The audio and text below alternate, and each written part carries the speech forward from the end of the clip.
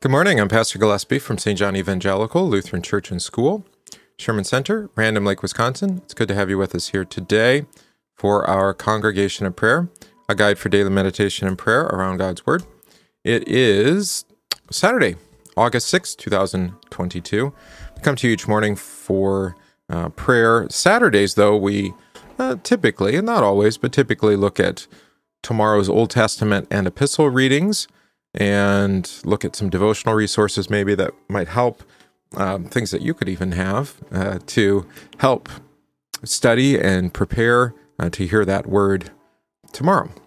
You know that we do print the upcoming week's readings and hymnody in the previous week's Congregation of Prayer insert that's in the bulletin.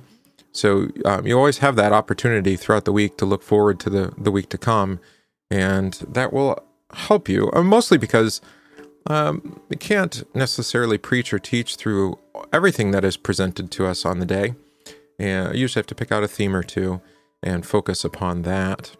All right, so that there's other ideas that you might want to take into account. Now, this week, I don't think that's necessarily the case.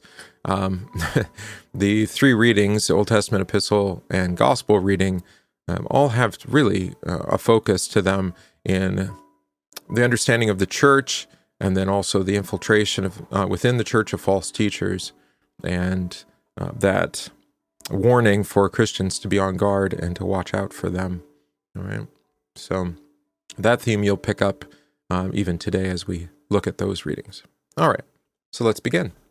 In the name of the Father, and of the Son, and of the Holy Spirit. Amen. I believe in God the Father Almighty, maker of heaven and earth, and in Jesus Christ, his only Son, our Lord, who was conceived by the Holy Spirit, born of the Virgin Mary, suffered under Pontius Pilate, was crucified, died, and was buried. He descended into hell. The third day he rose again from the dead. He ascended into heaven, and sits at the right hand of God the Father Almighty. From thence he will come to judge the living and the dead. I believe in the Holy Spirit, the holy Christian Church, the communion of saints, the forgiveness of sins, the resurrection of the body, and the life everlasting. Amen. All right, memory verse one more time. With the merciful you will show yourself merciful.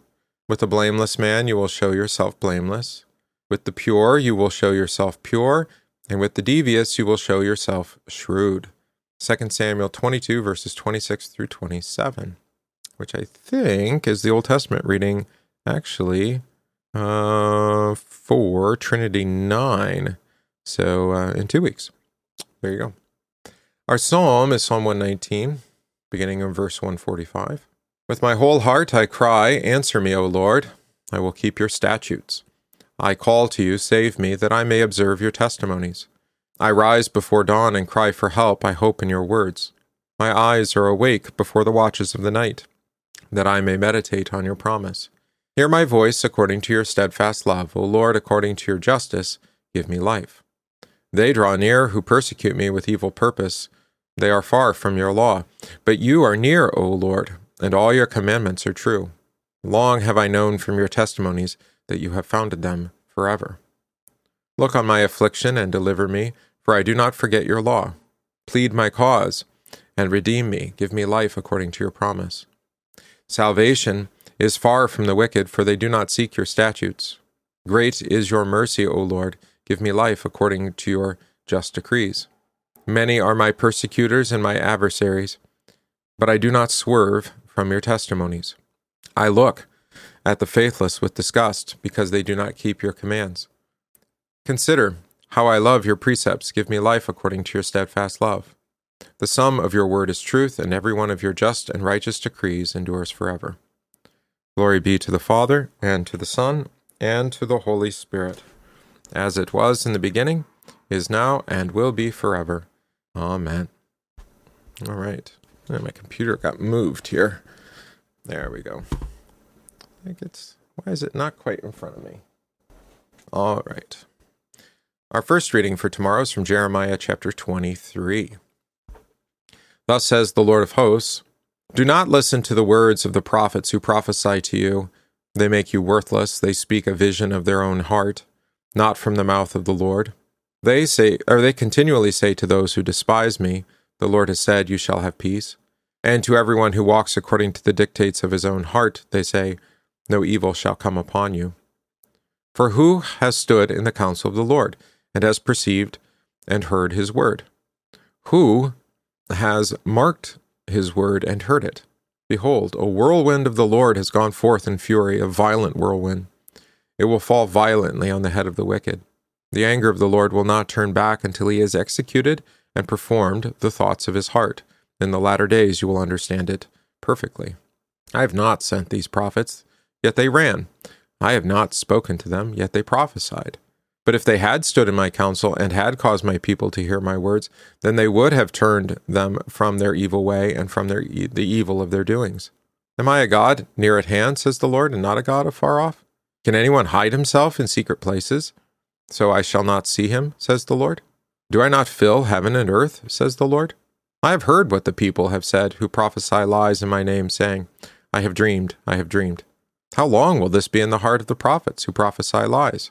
Indeed, they are prophets of the deceit of their own heart, who try to make people forget my name by their dreams, which everyone tells his neighbor, as their fathers forgot my name for Baal. The prophet who has a dream, let him tell a dream. And he who has my word, let him speak my word faithfully. What is chaff to the wheat, says the Lord? Is not my word like a fire, says the Lord, and like a hammer that breaks the rocks, or the rock in pieces? All right, so we have here the nature of God's word, and then those whom the Lord has appointed, and of course those who are imposters, who set themselves up to be to give the appearance of as one the Lord has sent, right? False prophets who forget. What is their chief goal? Is to cause you to forget the word of the Lord and to follow after their word and your dreams. All right. Now Luther uses this text at the end of actually one of his more famous works. We usually know it by the beginning of its name, Against the Heavenly Prophets. These are sometimes called the Enthusiasts. But it actually has a longer title. It's Against the Heavenly Prophets in the Matter of Images and Sacraments. It's a very long work. Let me see how long it is. I'm scrolling very fast on my computer. I'm still going. It's basically almost all of volume 40 of Luther's works. So 1525, Against the Heavenly Prophets in the Matter of Images and Sacraments.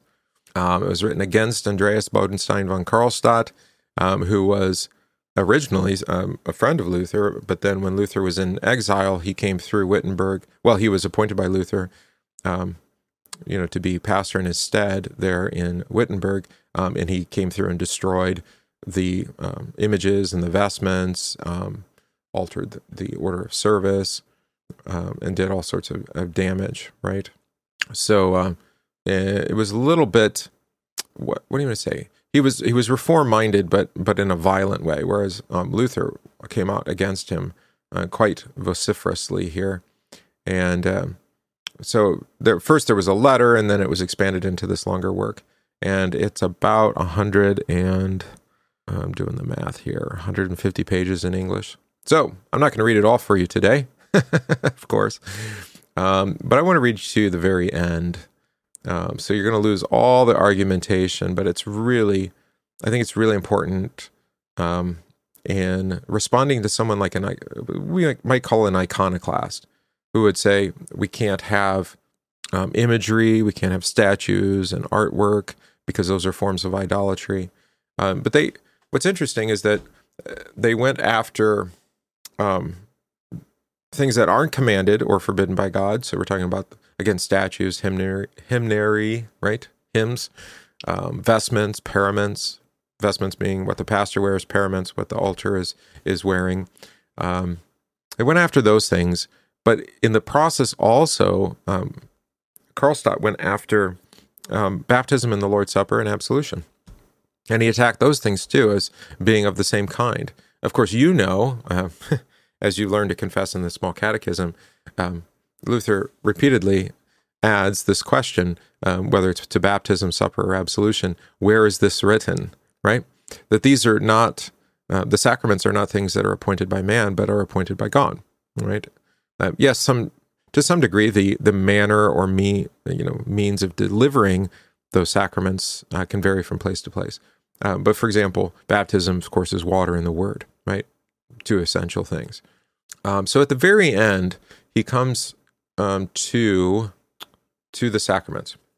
Actually, he's been in the sacraments, but I want to read kind of his summary here. I'm trying to figure out where to jump in without having to read too much. All right, here we go. Were what they say true, then one would also have to deny that gospel, baptism, and sacrament are nowhere. That Christ can't be bound to a place and time, is the argument they've made.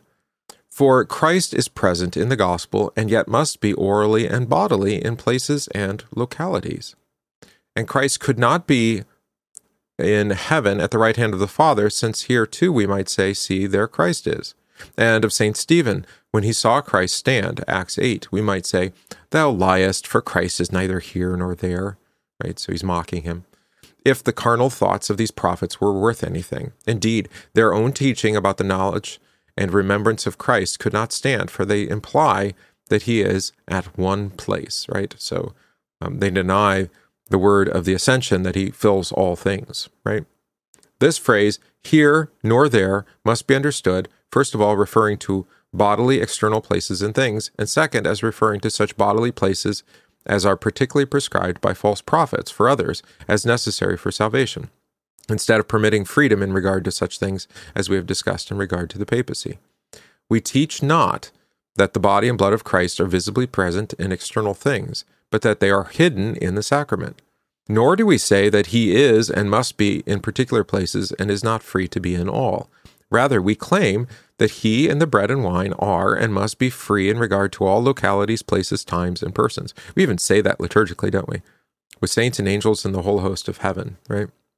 The reason for saying, quote, this is my body, and not this is Christ, is that we might not regard the whole Christ, that is, his kingdom, as in the sacrament, but see in it clearly and particularly the true and real body, as a part of his kingdom and of the whole Christ, right? So he's saying that we say this is my body to indicate that it is truly Christ present in the sacrament bodily, right? Whereas if you say this is Christ, which is something that Karlstadt did, you're suggesting kind of a piece of the whole, right? Because we are the body of Christ collectively as the church, you see?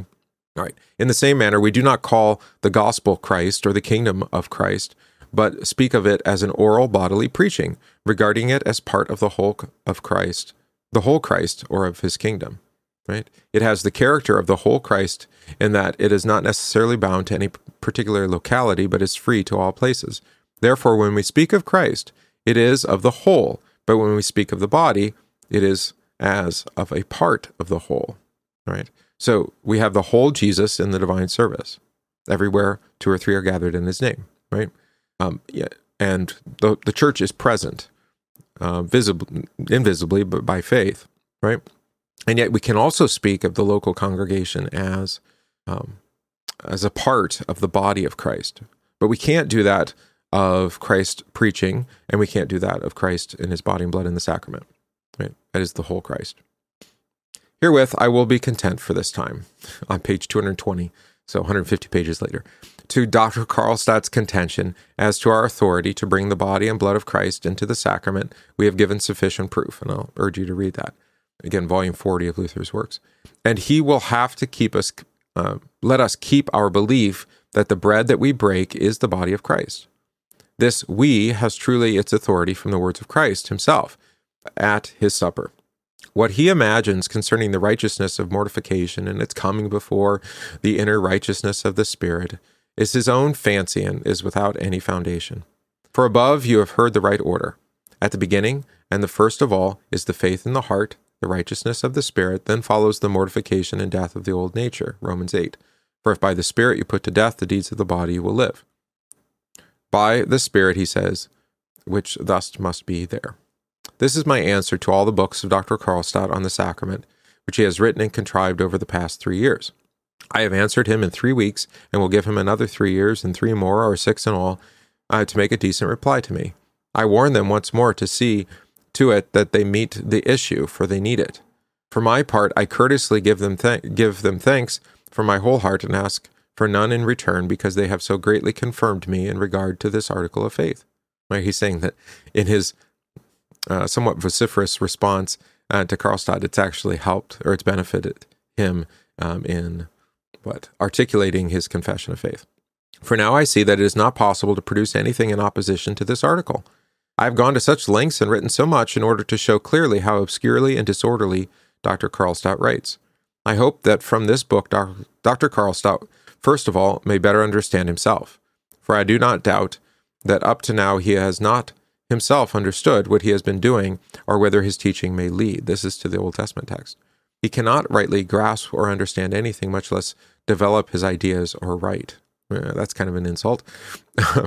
But this is the thing about false teachers, is they often don't even understand themselves. They don't understand what they're doing. They don't understand that they're speaking against Christ and his kingdom. Right? In closing, I want to warn everyone truly and fraternally to beware of Dr. Karlstadt and his prophets for two reasons. First, because they run about and teach without a call. This God condemns through Jeremiah, who says, I did not send them, yet they ran. I did not speak to them, yet they prophesied. For this reason they are judged by Christ, as thieves and murderers who do not enter by the door, but climb in by another way. So a rightly ordered call is, in Luther's estimation, and we would agree, necessary to preach and teach in the Christian congregation. Right? It's not just a title. It's not just an imprimatur, but to actually be ordained and called to the local congregation, according to the normal church rites, is that no one is established as a preacher who has not been examined, who has not been, in a sense, vetted by the church at large, right? And in my case, it was done by district officials. It was done by seminary faculty. It was done through theological examination before ordination. So, yeah, it was, a 6-year process or something. Of course, there was instruction in the midst of all of that. All right. They boast about possessing the Spirit more than the apostles, and yet for more than 3 years now have secretly prowled about and flung about their dung. Were he a true spirit, he would have at once come forward and given proof of his call by signs and words. But he is a treacherous secret devil who sneaks around in corners until he has done his damage and spread his poison. Right? Luther's not holding any punches here at the very end. The second reason is that these prophets avoid, run away from, and are silent about the main points of Christian doctrine. All right, so now Luther is providing for you, granted, it's 150 pages here, but at the very end, he's saying, first, have they been called through the normal order of the church? If they've not, then they're not speaking as one who has authority, right? This has been the case since the time of the apostles, right? Is that the apostles established their successors, etc., and they're examined to see whether they preach and teach according to Christ's word, and that's that second point. How can you tell if someone's a false prophet? Not simply if they came without being invited. That's one way. Paul talks about that in Galatians 2 with the super apostles, right, who come in by force. But also, what are they saying? Examine their words. Is it according to Christ in the Scriptures? Right? Do they even speak of the main points of Christian doctrine? Do they confess the six chief parts, as the Catechism gives it, for example? All right. For in no place do they teach how we are to become free from our sins, obtain a good conscience, and win a peaceful and joyful heart before God. This is what really counts. That's beautiful, right? The central main points of Christian doctrine are how to become free from our sins, forgiveness, right? How to obtain a good conscience, and to win a peaceful and joyful heart before God, right? That is, everything centers around the forgiveness of sins in Christ Jesus. This is the true sign that their spirit is of the devil, who can use unusual new words to excite, terrify, and mislead consciences. But their spirit cannot give quietness or peace, but goes on and teaches special works in which they are to exercise and discipline themselves. Right? So they actually invent a whole new religion, even though it's under the guise of being Christian. They have no idea how a good conscience can be gained or ought to be constituted, for they have not felt or ever recognized it. How can they know and feel it when they come and teach of themselves without a call? No good can come in this way. The grace of God be with us all. Amen. Nice ending, right? So I think this is key. Luther's making another point here too, is that the church that is faithful to the ordinances that Jesus has established and doesn't invent new rites and ceremonies to take their place, maybe to come alongside and to support and benefit them. That's also another good way to diagnose, right? Does the church confess baptism? Does it forgive your sins daily and richly according to your baptism, right? Does it deliver forgiveness in the supper according to Christ's own word? Does it even use the means which Christ has instituted for that, bread and wine, right? Does it preach the gospel, namely, again, forgiveness of sins in Christ the crucified, right? Does it distinguish law and gospel rightly? These seem like, well, that's just the basics, Pastor. Of course, all Christians or most Christians do that. Not in my experience, right? I don't know about your experience, but not in my experience. Maybe amongst Lutherans, thanks be to God. I would say, of our flavor in particular, not so much. There are many who call themselves Lutheran who I don't think are that faithful, right? But I read I don't know, the local, from the Sounder. You look at the clergy corner or whatever it's called. I forget whatever the column's called. I write for it periodically. Got one coming up here pretty soon. Where is it? I rarely see the gospel proclaimed. I rarely see. This guy's actually pretty decent usually. I haven't looked at it yet. Rarely see law and gospel properly distinguished. All right. So here's his thing. For anyone who professes to be a follower of Christ, there are essential priorities. All right. And what are the essential priorities? A day filled with activities? No. A day in which we achieve the most important things: prayer, Bible reading, meditating on God's word. All right. And then he uses Mary and Martha and don't be anxious. And he also has John Calvin in the middle, but he's at a community church. I don't know why he brings up Calvin. I'd have to read the article and more. I guess, what are we spending time on? All right, but there's no gospel in it. So, there you are. You're like, oh, read your Bible. Fine. Right, but what's the message of the Bible? Here he's speaking to unbelievers, largely, who are reading the paper, if they even read that clergy comment. Is it the forgiveness of sins in Jesus Christ? Is that proclaimed? Nope. Right? No, I might not either, depending on. But he says the most important thing is to read your Bible. No, the most important thing is that you believe in Christ who forgives your sins, and that's delivered through the Scriptures, right? Okay, so that's what I'm saying. We think that these are the basic things, and that most people get them right, even Christians. Not in my experience. Not in my experience. Right? And I'm not condemning them, but I'm calling them to repentance, right? As much as I have to call myself to repentance for such things. All right. So watch out for that. Don't assume that just because the pastor seems to be faithful that he is, right? Luther had to actually warn the people in Wittenberg because they got caught up in what Karlstadt was saying and they believed him. It caused a great deal of damage. All right. Our epistle for tomorrow is from Acts 20, and this is St. Paul. What's the occasion? Do you remember? My memory is not so good, so let me look here. Where is he?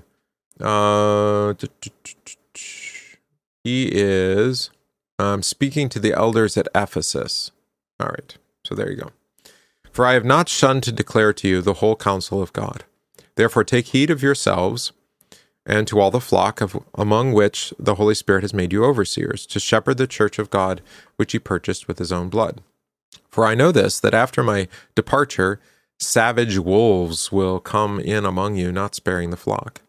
Also from among yourselves men will rise up speaking perverse things, to draw away the disciples after themselves. Therefore watch and remember that for 3 years I did not cease to warn everyone night and day with tears.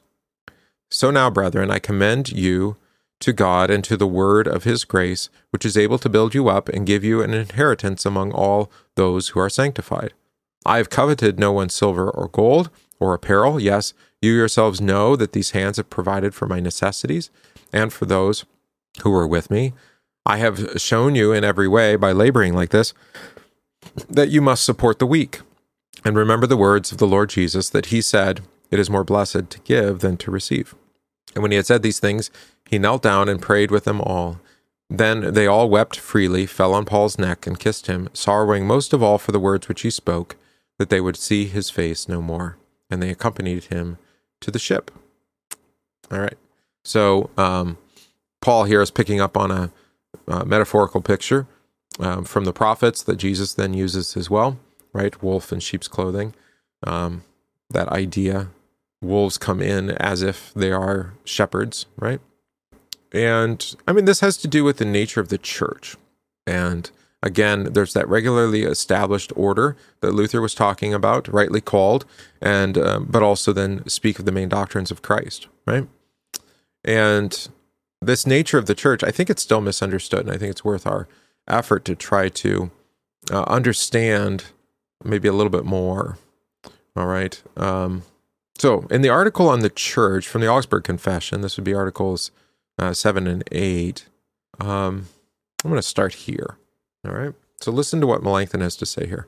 In the confession, Augsburg Confession, we have presented the sentence almost word for word. What's the sentence? Oh, Christ loved the church and gave himself up for her, that he might sanctify her, having cleansed her by the washing of water with the word, so that he might present the church to himself in splendor without spot or wrinkle or any such thing, that she might be holy and without blemish.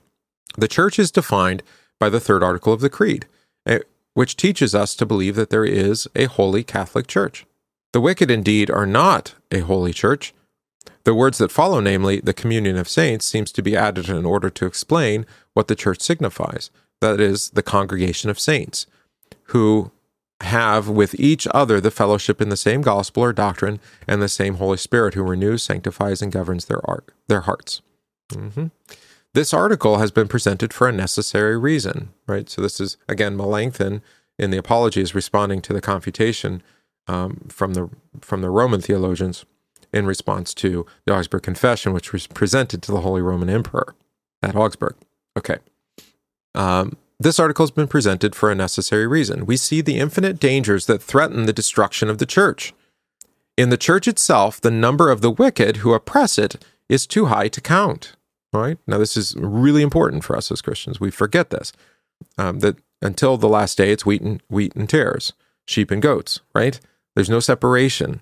But that means that there is always a mixture of those who believe and those who don't, those who are proponents of the gospel and those who are opponents, right?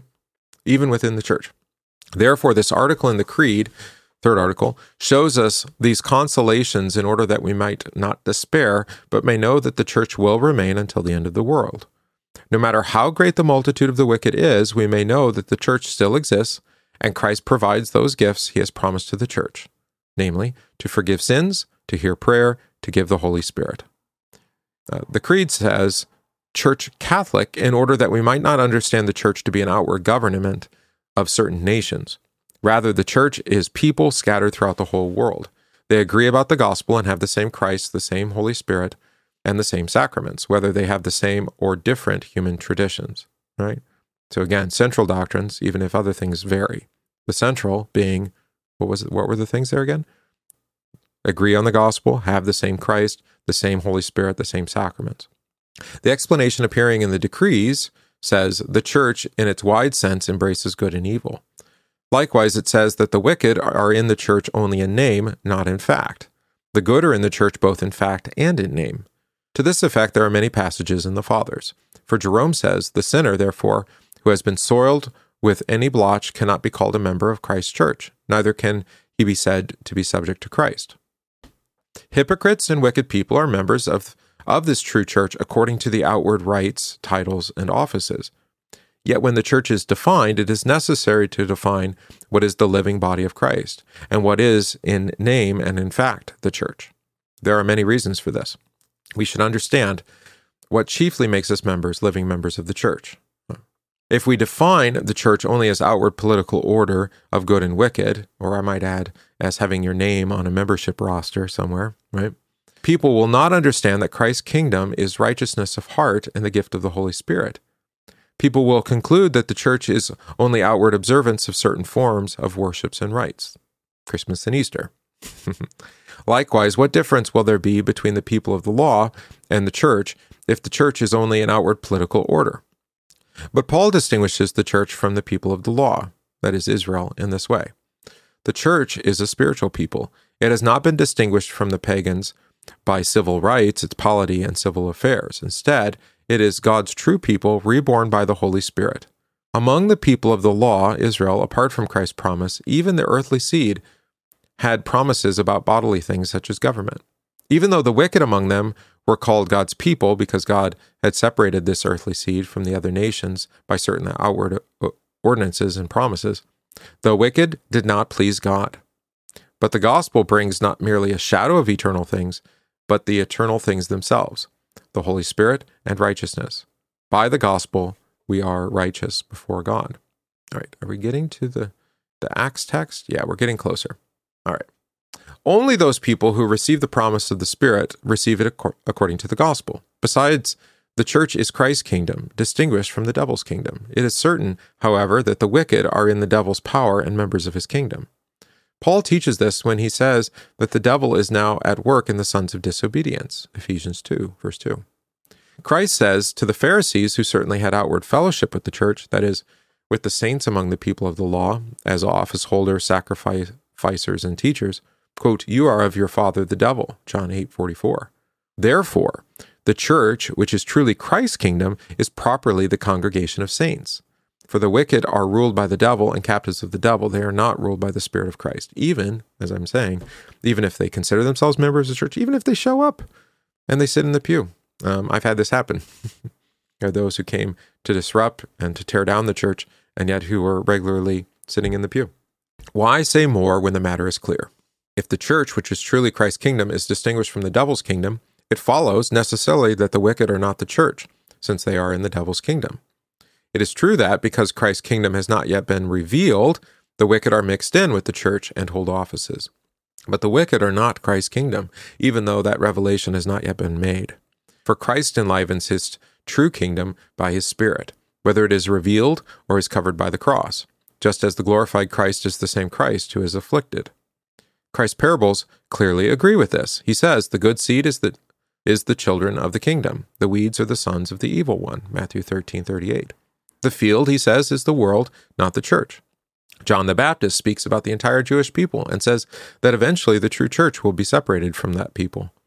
Therefore, this passage is more against the adversaries than in favor of them, because it shows that the true and spiritual people are to be separated from the earthly people. Christ also speaks of outward appearance of the church when he says, the kingdom of heaven is like a net, Matthew 13:47. Likewise, 10 virgins, Matthew 25. He teaches that the church has been covered by a lot of evils, so that this stumbling block may not offend the pious, and so that we may know that the word and sacraments are powerful even when administered by the wicked.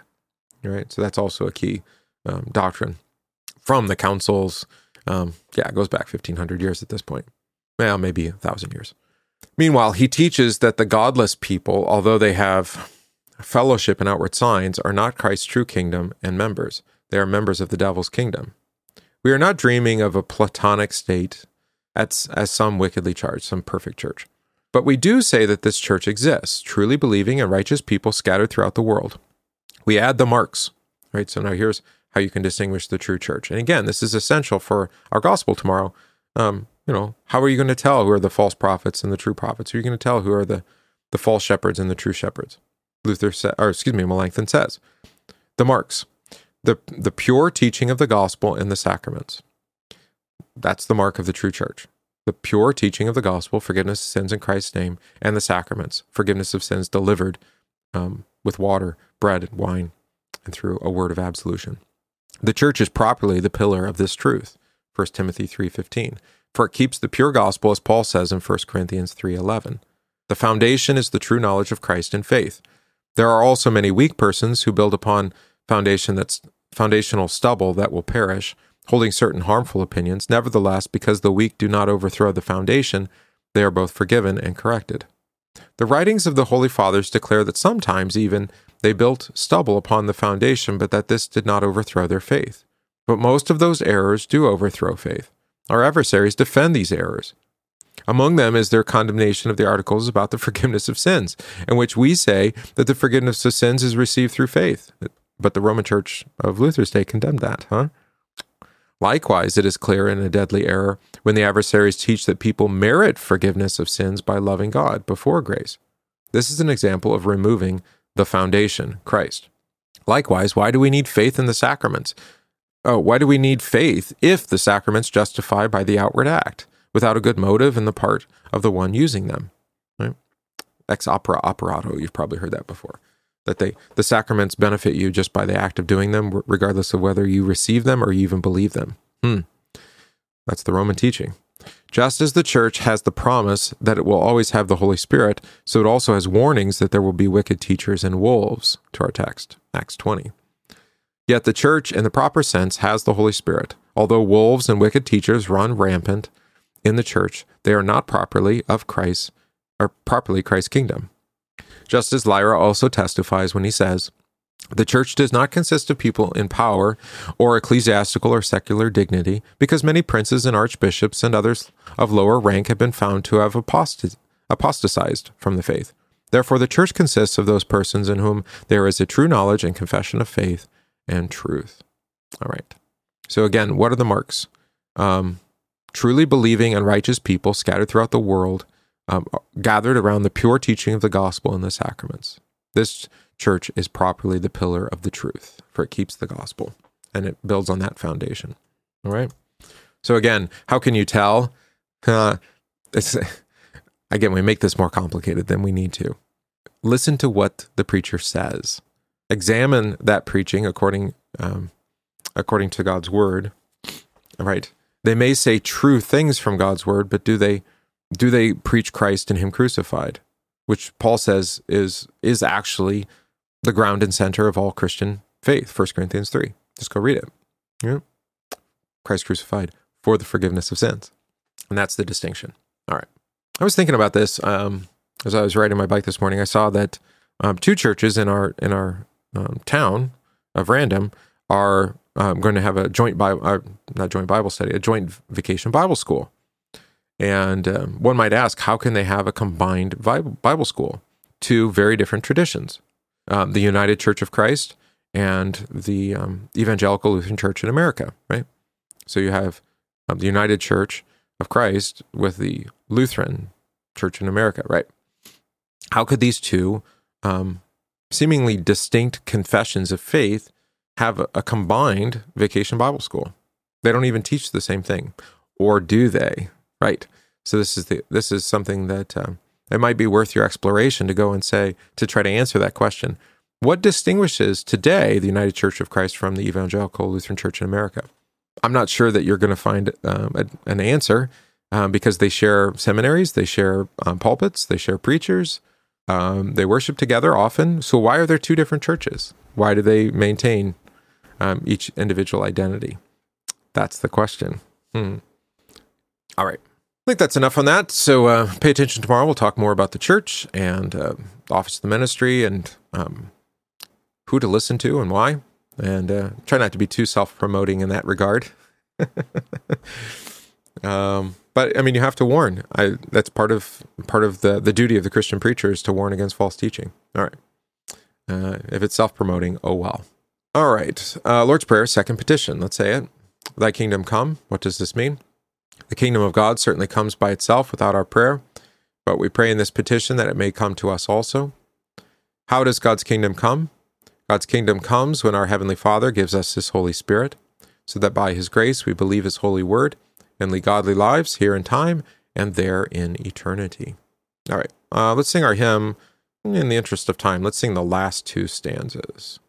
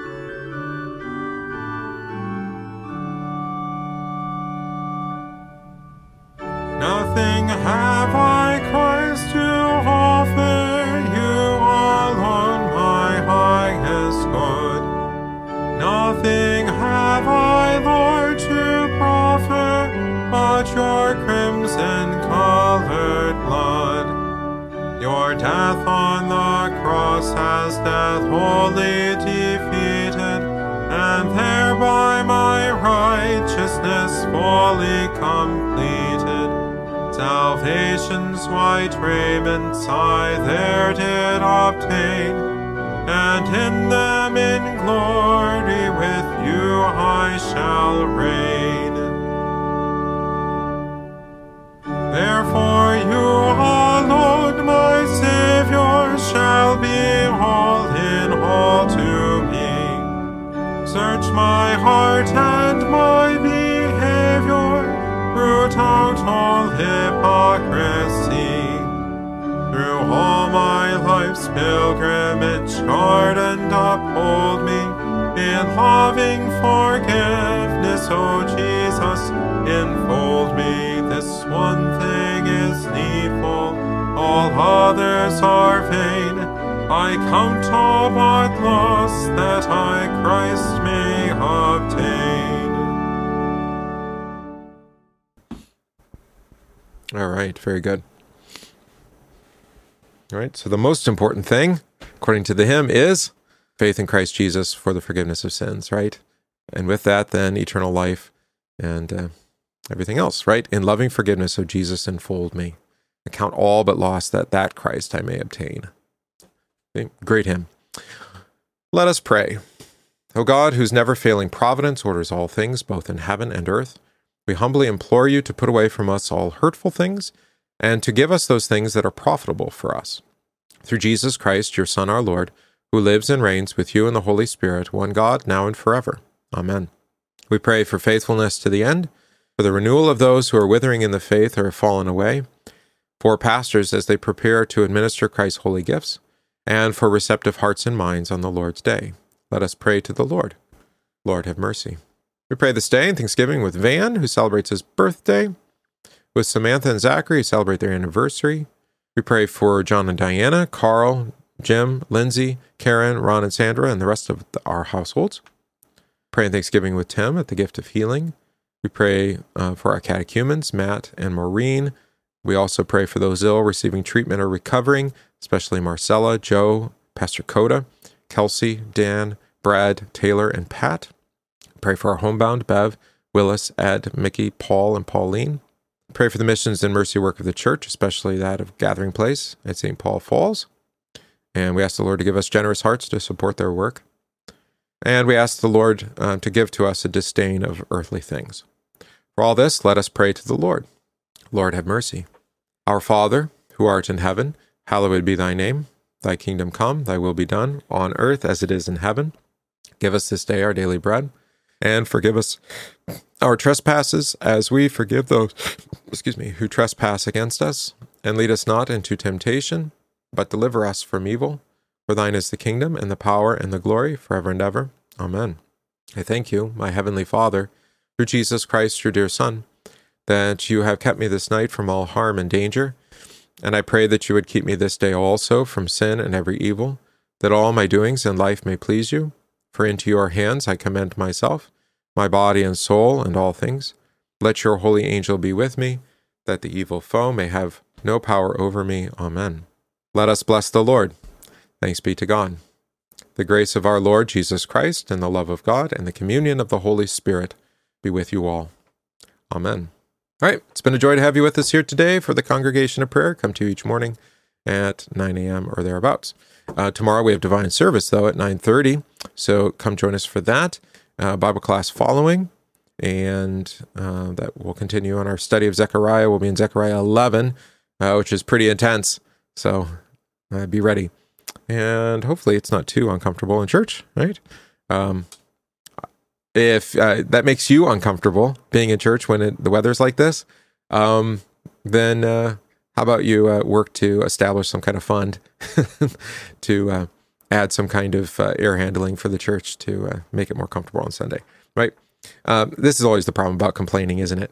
To complain about something but to do nothing is really kind of pointless, right? So, like I said, I hope it's not too uncomfortable, but we'll do our best with it. And then, what else? Anything else? Nope. I think that'll be it. So, Lord's blessings. Today is not comfortable at all. So, stay inside if you need to, or take it easy. All right. and we'll see you in the morning for divine service.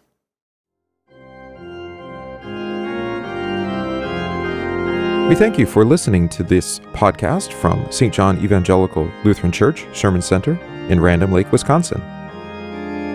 If this podcast is of benefit to you, please consider supporting the work of St. John by visiting stjohnrandomlake.org. That's stjohnrandomlake.org/support, and give today.